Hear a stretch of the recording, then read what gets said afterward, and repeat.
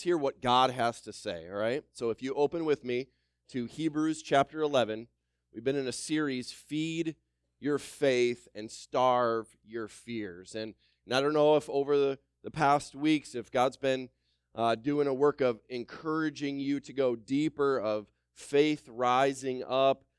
Sometimes when we pursue God to want to have our faith grow, do you know how God answers that on occasion? He said if our faith is going to grow, God uses His Word to feed our soul, right? But He also uses circumstances to stretch us, to test us.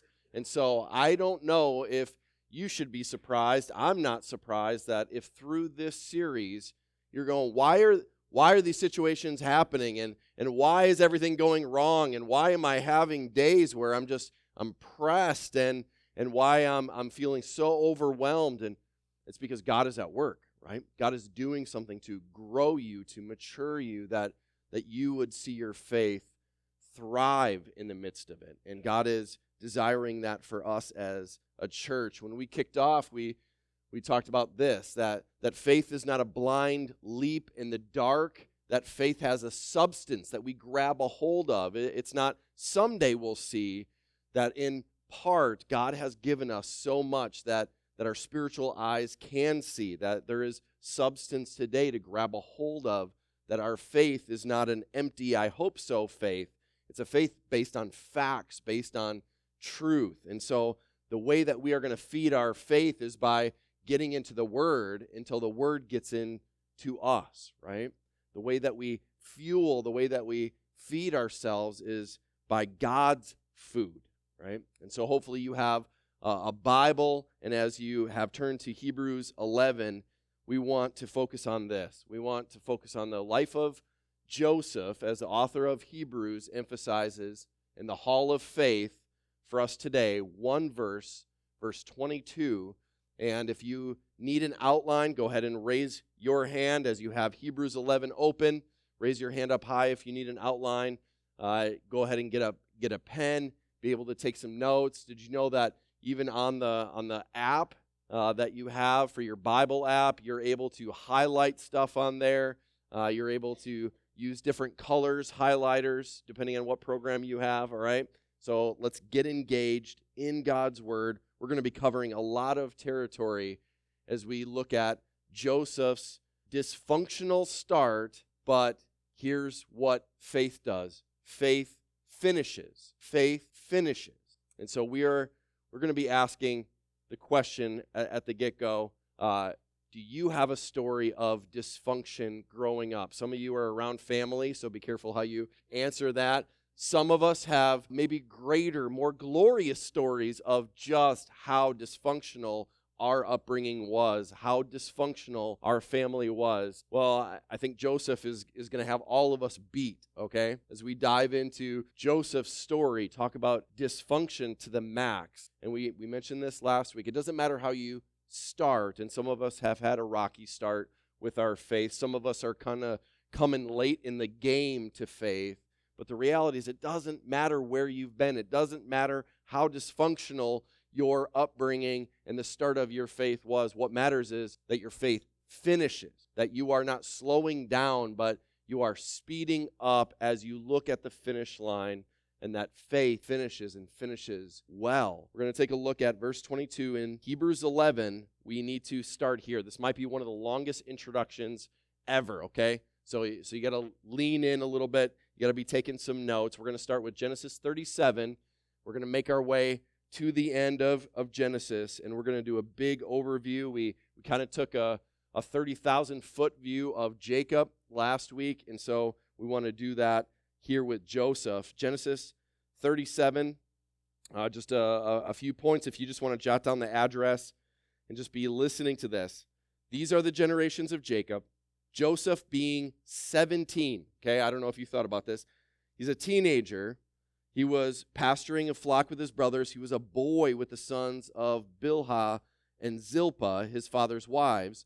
Joseph, he brought a bad report of them to their father. Now, Israel, right? Remember, who's Israel? Formerly known as Jacob, now Israel, loved Joseph. Everybody say favorite.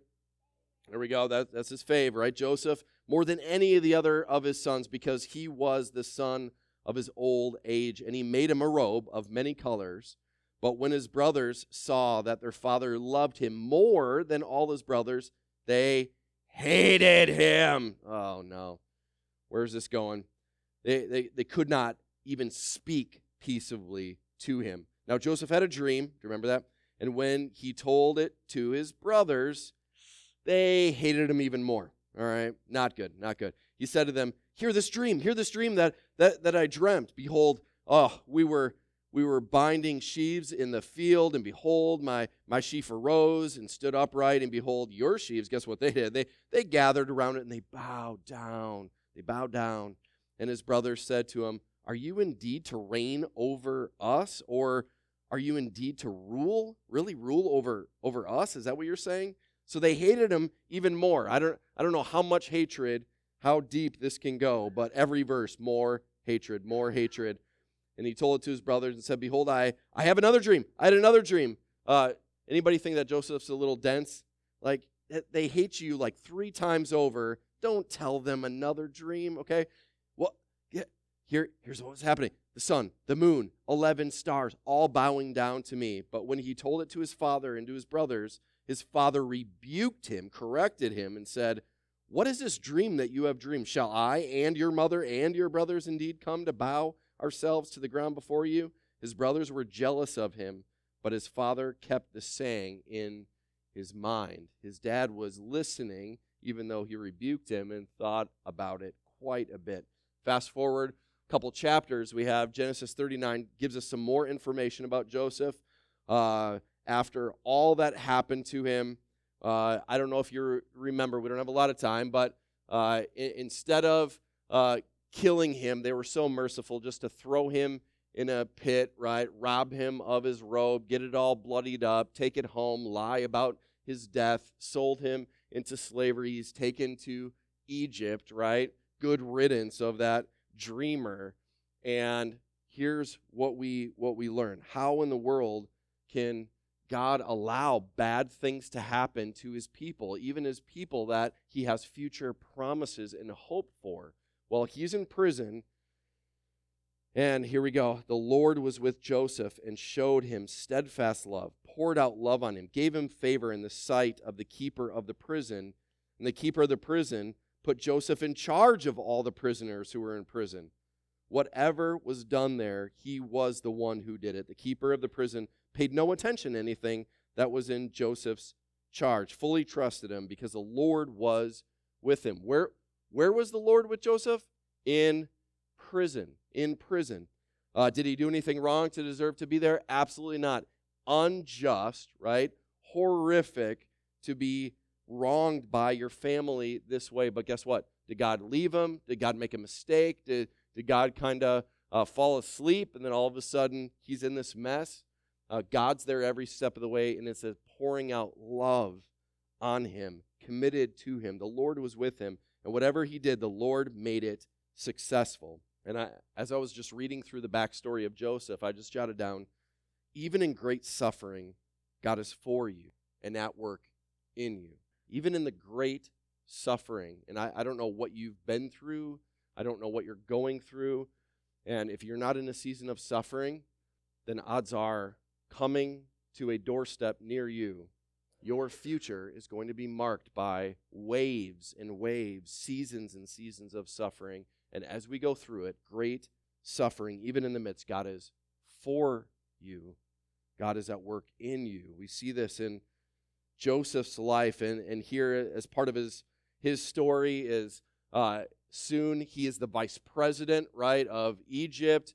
His boss, the king of Egypt, his wife, Potiphar's wife, temptress, right, and pursuing Joseph. Joseph does the right thing, and he's accused again of wrong for doing what's right. Injustice, left and right for Joseph's life. In Genesis 45, then Joseph could not control himself before all those who stood by him as he is face to face with his family that has come down looking for food, and he sees them face to face. After all of these years, we see in chapter 45, it comes full circle, right? He's the one that has paved a way to make sure that there is not starvation across the land. He is the one that God has given wisdom to, and now his family is here in Egypt looking for food. They're starving to death. He says that he cried, "Make everybody go out. Make everybody leave." No one stayed with him when Joseph made himself known to his brothers. He revealed himself. They didn't remember him. He clearly remembered them. And he wept out loud so that the Egyptians even heard it. The household of Pharaoh, everybody heard him weeping. And Joseph said to his brothers, "I'm Joseph. Is dad still alive?" But his brothers could not even answer, for they were absolutely dismayed at his presence. What do you think was going through their head? Like, we came to survive, right? The famine. We came down here looking for food, and we thought this was our only hope of survival. Instead, we just walked into our own execution, right? We did such wrong to our brother. Now, he's going to get even. He's going to get back. He said, "Come near to me, please." And they walked up to him and they said, I'm your brother, Joseph, whom you sold into slavery, into Egypt. Remember? Now do not be distressed. Don't freak out. Don't get angry with yourselves because you sold me here. Here's his response, right? By faith. For God sent me before you to preserve your life. For the famine has been in the land these years, and there are yet 5 more years in which there's going to be neither plowing nor harvest. We're just warming up. God sent me before you to preserve for you a remnant on the earth, to keep alive for you many, many survivors. So it was not you who sent me here. You thought you did wrong. You thought you destroyed me. But God actually sent me here in spite of all these circumstances. He has made me a father to Pharaoh, lord of all of his house, ruler over all the land of Egypt. Do you think that going through all that Joseph went through, that he might have some things to teach us? That he might have a perspective that maybe we lack at different times? Maybe even something that you're currently coming out of, that you're going into, that with a different perspective, that the circumstances, even though the circumstances won't change, you will be able to navigate through the circumstances completely different, with a different perspective, putting different lenses on. Not, God, make it go away, make it better. God, take away the pain, take away the trial, but instead, God, give me eyes to see what it is that you want me to do, how you want me to respond. God, what are you showing me? What are you teaching me? God, I'm listening. I want my faith to grow. I want to feed my faith. And here's Joseph teaching us a number of things, but one thing I wrote down, if you're taking notes, here we go. Longest intro ever, done. Everybody say it's done. Woo! Okay, all right. Here's what Joseph teaches us. Accelerate across the finish line, living your God-given purpose. Accelerate across the finish line, living your God-given purpose. I think many of us naturally slow down to a snail's pace crossing the finish line, trying to live our dream, our vision, our purpose. God's will for God's people is that we actually accelerate across the finish line, and we're living for a purpose much bigger than ourselves. Here's where we have Hebrews 11:22, our single verse for this morning.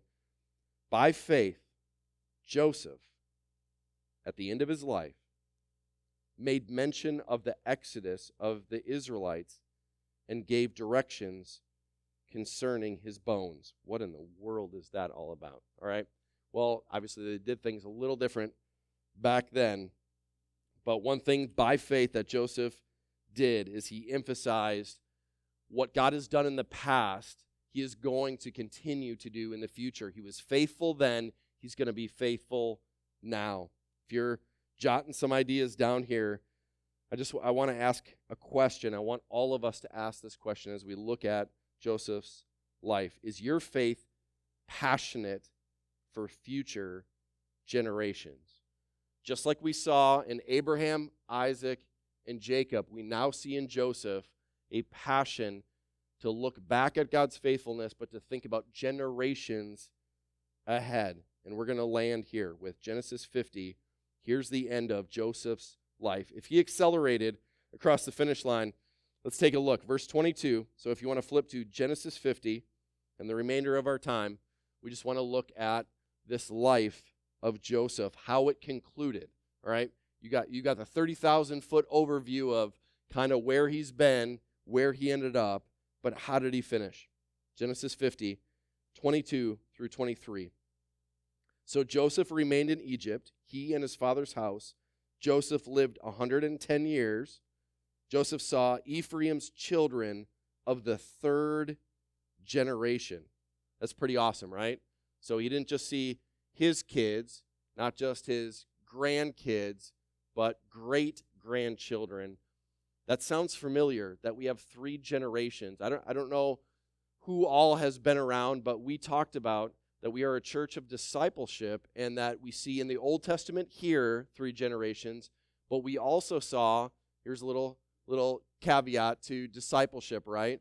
That Paul was looking at Timothy in 2 Timothy 2:2, and Jesus met with Paul, right? Rocked his world, knocked him off his horse. Paul called to the ministry, grabbed a hold of Timothy, poured his life into Timothy. That's one generation. Those that Timothy had an impact on, faithful men, 2 Timothy 2:2 says, pour into Timothy. Timothy, identify faithful people that you are going to invest in, that you're going to disciple, and it's not done yet. The third generation is those faithful people that Paul poured into Timothy and Timothy poured into them.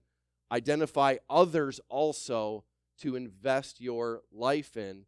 Paul had a vision for 3 generations of discipleship, and here we have in the Old Testament, we have Joseph. After all he's been through, he has every reason to say, God, I want nothing to do with your plan. I want nothing to do with the future. I just want this nasty, unfair, unjust life. I want to retire well. I think I deserve it. But where did Joseph land? After hardship and horrors, trusting God every step of the way, his heart was thinking about generation after generation after generation.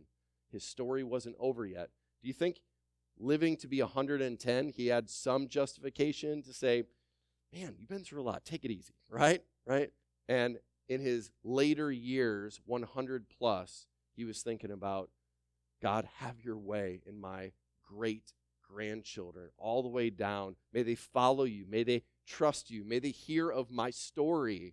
And may they remember that you are a faithful God, worthy of following and obeying no matter what happens. This is so awesome. Is your faith passionate for future generations? 3 generations down. The children also of Machir, the son of Manasseh, were counted as Joseph's own. And I just want to say as a side note, there were kids from other families that were adopted into his family, considered his own, that he wasn't just looking out for his kids and his grandkids and not just thinking about his great-grandkids, but he was looking at other families and saying, God has blessed me. I want to bless even beyond my own lineage, beyond my own family. Come in.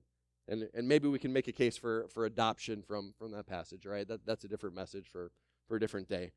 But I love this. In regards to aging, in regards to our last years, some of us, we don't think a whole lot about our last years. For others, we think about it every single day. How long do I have left? Well, J.I. Packer was one of the greatest evangelical authors, pastor in England, Canada, and the States. Huge impact. And well into his 80s, he was continuing to write, continuing to meet with pastors and pour his life into them. And this is what he says. He says, aging, it's not for wimps. That's a good start, huh? Aging is not for wimps. So far as bodily health allows, we should aim to be found running the last lap of the race of our Christian life, as we would say, flat out. Retirees are admonished in our day, both explicitly and implicitly, in terms that boil down to this. Here's the vision. He's saying all of us are given for our retirement. Relax. Slow down. Take it easy. Amuse yourself.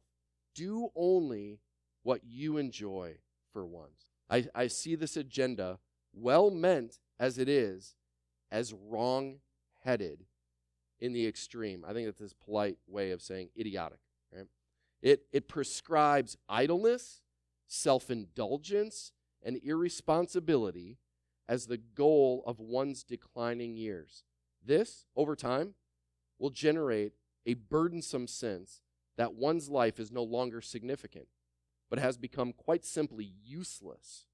The challenge that faces us is not to let physical slowing down produce spiritual slowing down, but to cultivate the maximum zeal for the closing phase of our earthly life. That's pretty powerful, huh? Do you have a vision for your last days, your last weeks, your last months? How do you want to finish? Joseph would say, accelerate across the finish line. There is no retirement for believers. The work is not over. Maybe manual labor is over, but the spiritual investment is just getting started. So how will you cross the finish line? I think regardless of our age, regardless of our season of life, I think all of us need to pause regularly and ask that question, right? How do I want to finish this race? How do I want to cross over that finish line? Will you retire like Joseph? And so I jotted down from verses 20 and 21, Genesis 50, how to retire like Joseph, all right? If you were asking, I'm sure you were, how did Joseph retire? I'm glad you asked, okay? Here we go. Grow deeper in theology. Grow deeper in theology. Verse 20 of Genesis 50 gives us a glimpse of how Joseph finished his life off.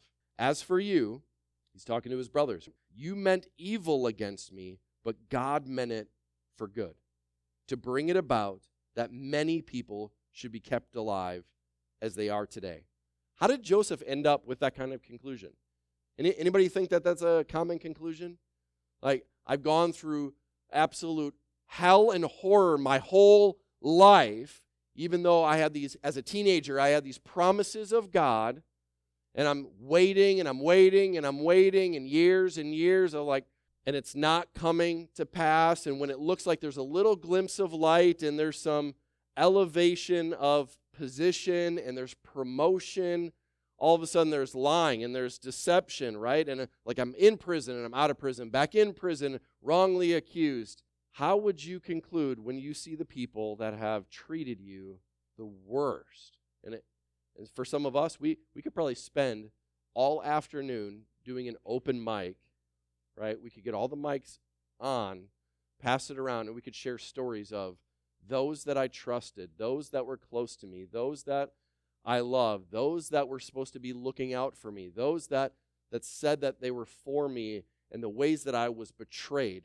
and I was lied about, and the ways that I was wronged and hurt and deceived. Do you think that among our church we might have a few stories like that? We might have quite a few of, it wasn't just once. Let me tell you a story of over the course of years, and let me tell you about my upbringing and the way that I was treated. And we're not just talking about one time, we're talking mom, dad, stepmom, stepdad, whatever, uncle, whatever the situation was. I think we have a lot of stories to share of unjust, unfair, so wrong. And at the end of Joseph's life, because he was living by faith through it all, he could conclude with rock-solid theology, a correct view that God is sovereign, in control of it all, that this wasn't happenstance, this wasn't just a coincidence that all this was happening, that in his retirement, you could say, in his 90s and hundreds, this is where Joseph lived, meditating on absolute, clear, biblical truth, being able to interpret his life circumstances through the lens of doctrine that accurately portrayed who God is, how God works. I don't know about you, but I know that we are living in a time busier than ever, and I think sometimes, maybe someday I'll get into studying doctrine, theology, someday I'll nerd out, and I'll I'll get serious about really going deeper into the Word, and there's never going to come a time where you have enough time. There's never going to come a time where you have enough margin and room and space. And so no matter what season you're in right now, do you know when the best time to start going deeper in understanding God's truth, God's Word, so you can interpret what is happening to you, what has happened to you, what will happen to you? How about today? Today's a good day. How about 2022? That's an awesome year to get started. We're here. All right. Well, let's begin. Because Joseph, walking through all of this, he was able to go deep with God, to cling to God's promises, to understand his life through the lens, not of his emotions, not of his feelings.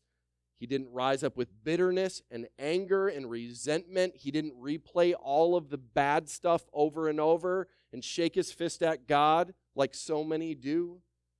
Instead, he chooses retirement of growing deeper and deeper in theology, understanding who God is, how God works, how he has worked throughout history. And I don't know about you, but now that I'm somewhere kind of in the middle a little bit generationally, I am so more passionate today than I've ever been about longing to see those that are going into retirement, that are in retirement, that are in the last leg, to be able to live these last years well for the sake of those that are looking on and watching and saying, is it inevitable that even if I love Jesus today and I'm zealous and I'm fired up, that once I hit a certain age, I'm going to turn into just like a mumbling, grumbling mess of complaining and hard-heartedness? Is it inevitable that that's the end of every life? Even a good Christian is just going to finish the race dark, negative. Do you know what the church needs? Do you know what Christianity needs? Every generation to accelerate across the finish line, to walk off of this earth and step foot into glory with a smile on their face and their nose in the book, living the life. That's what we need. Every generation needs to say, what does it look like? Not just to start, but to finish well. Show me how to finish well. Show me. I'm tired of reading stories of people that finish well. I want to see it for myself. I want to sit down and have coffee with people that are finishing well. And we need you to live this life for the sake of generations to come. And number two, if you're taking notes, here's the second part of retirement plan according to Joseph. Verse 21. Do not fear. He could say that with great compassion. Don't fear. Don't be afraid. I know, brothers, you're thinking retaliation is coming. Do not be afraid. I will provide for you. Not just you, even for your little ones, thinking about generations. Thus he comforted them and spoke kindly to them. Here's a plan for retirement. To retire like Joseph. Be kind and generous to the very end. I mean, talk about, I have every right to be upset. I have every right to hold a grudge. I have every right to list all of the things that have been done to me and all the people that have hurt me. How awesome is it that in his very last years, this is how he finishes off? The people that he has every right to execute, right? To commit absolute righteous justice, right? Instead, he does what? Don't fear. I love you. I'm going to provide for you. I'm going to provide for your whole family. He comforted them. He spoke kindly to them. Everybody say that's insane. That's insane. That's insane. That should never have happened. So what's the key? What's the ingredient? It's because Joseph was just a warm-hearted kind of guy. He was just a jolly old fellow. God. There's one explanation. He didn't trust in his own perspective. He didn't trust in his own recall. He didn't trust in his own plan, his own agenda. his own expectations for retirement. He had faith in a God that was at work every step of the way, and he saw it. It's one thing to say, I believe God. Of course I believe God. Do you know how we show we believe God? Faith looks like absolute forgiveness, praying for our enemies, committed even to those that have persecuted us, showing them love and kindness. This is crazy. Joseph was showing us in every circumstance, God's in control. Who do you think allowed for the horrors of your past to happen? Who permitted that for a greater purpose? And to conclude with, my God did. My God's in control. Even of that was totally Satan. Who's the boss of Satan? Who's got Satan on a leash? Our God does. Who allows Satan to take one step towards anybody, anything at any time? Read the book of Job. God's got Satan on a leash. Stop contributing to Satan what God is ultimately working, even if it looks like it's evil in your eyes and evil in your story. God's working in a way that he's the boss. He's in charge, even the most horrendous circumstances, for good, for good, for good. For good for who? Not just Joseph, right? Part of his retirement plan was, this is part of a bigger story for generations, for nations, right? It's not even about me. This is about everyone else being blessed through me. I love that we get to see Joseph's retirement story here. This is awesome. This is awesome. Everybody say that's awesome. Be kind, be generous, go deeper in the word, deeper in theology. That's a good retirement plan, because God's not done yet. The story's not over. Whatever you've been through, it's not done. It's not done. And so we have number 3. Everybody say land the plane. Here we go. Verse 20, verse 24, and then we're going to look at verse 25. These last two. Is your faith growing in God as deliverer? Verse 24, Joseph said to his brothers, I'm about to die, but God will visit you and bring you up out of this land to the land that he promised. He swore to Abraham, Isaac, and Jacob. God will deliver. God will not keep you here forever. You will be free. Why? Because God said so. When God promises something, he will deliver. He is the deliverer of those that are persecuted, those that are wronged, those that are going through seasons of questionable futures. Are we going to survive? I don't know what's going to happen next. I just wish we could relate in 2022 to a global crisis and not knowing what's going to happen next. I mean, this is so far removed from our everyday experience, right? Everybody say wrong. I don't know what's going to happen. I don't know where all this is going. It seems like it's getting darker. Is this the end? Well, Joseph's looking around saying, everybody sees death. I see life. Everybody sees horror, right? Everybody sees the end of all happiness. And instead, Joseph looks back at God's promises, and he looks at the future, and he says, God will deliver. God delivers every time. That's what God does. And number 3, is your faith confident in God as promise keeper? Verse 25, then Joseph made the sons of Israel swear, saying, God will surely visit you, and you shall carry up my bones from here. And so the idea of there is a memorial of Joseph's death, right? And they're going to carry his bones on, and there's going to be a thought of, what did Joseph go through, and what did Joseph believe, and what was the substance of his faith? And we need to remember, and here we have from this point forward, let us not forget what God taught Joseph, and that it's for us through him, right? Our future, he knew what was coming for generations. Here we have faith, confident in a promise keeper, and just asking, am I like that? Am I confident in God's promises? Well, how about this? Here is homework for 2022. There's no way that you can be confident in God's promises if you don't know what God's promises are. True? I think oftentimes we speak Christianese, right? We have churchy language that we use. You're like, God's committed to keeping his promises. He won't fail you. And you go, thank you. That's a great encouragement. And we encourage each other with sometimes empty words because we go, I don't even know what God promised. How can I be excited about the promises of God if I don't even know what they are?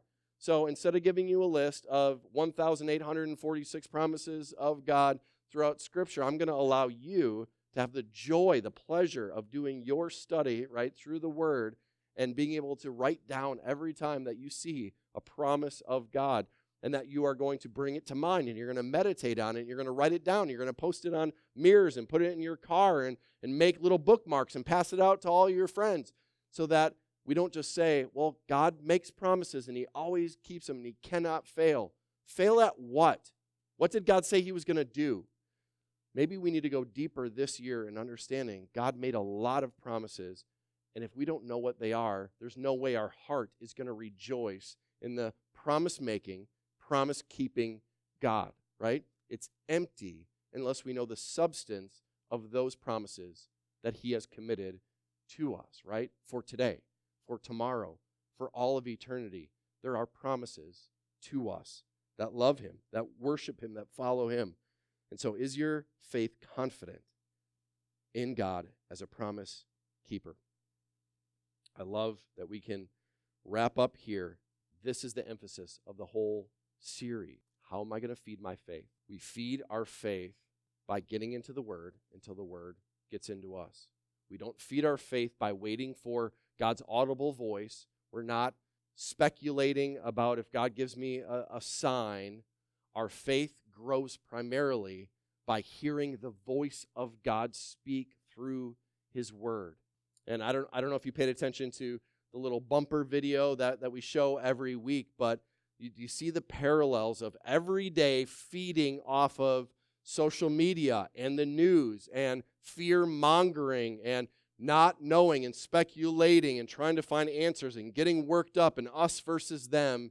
And we feed our souls every day on the garbage that brings division and death. And every day, here's the invitation.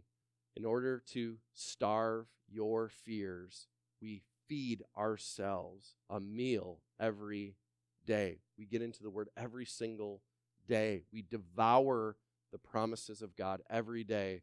We put out the voices, the talking heads, and we say, God, I'm listening to you. Speak truth, speak life, speak hope to me. Let's stand together.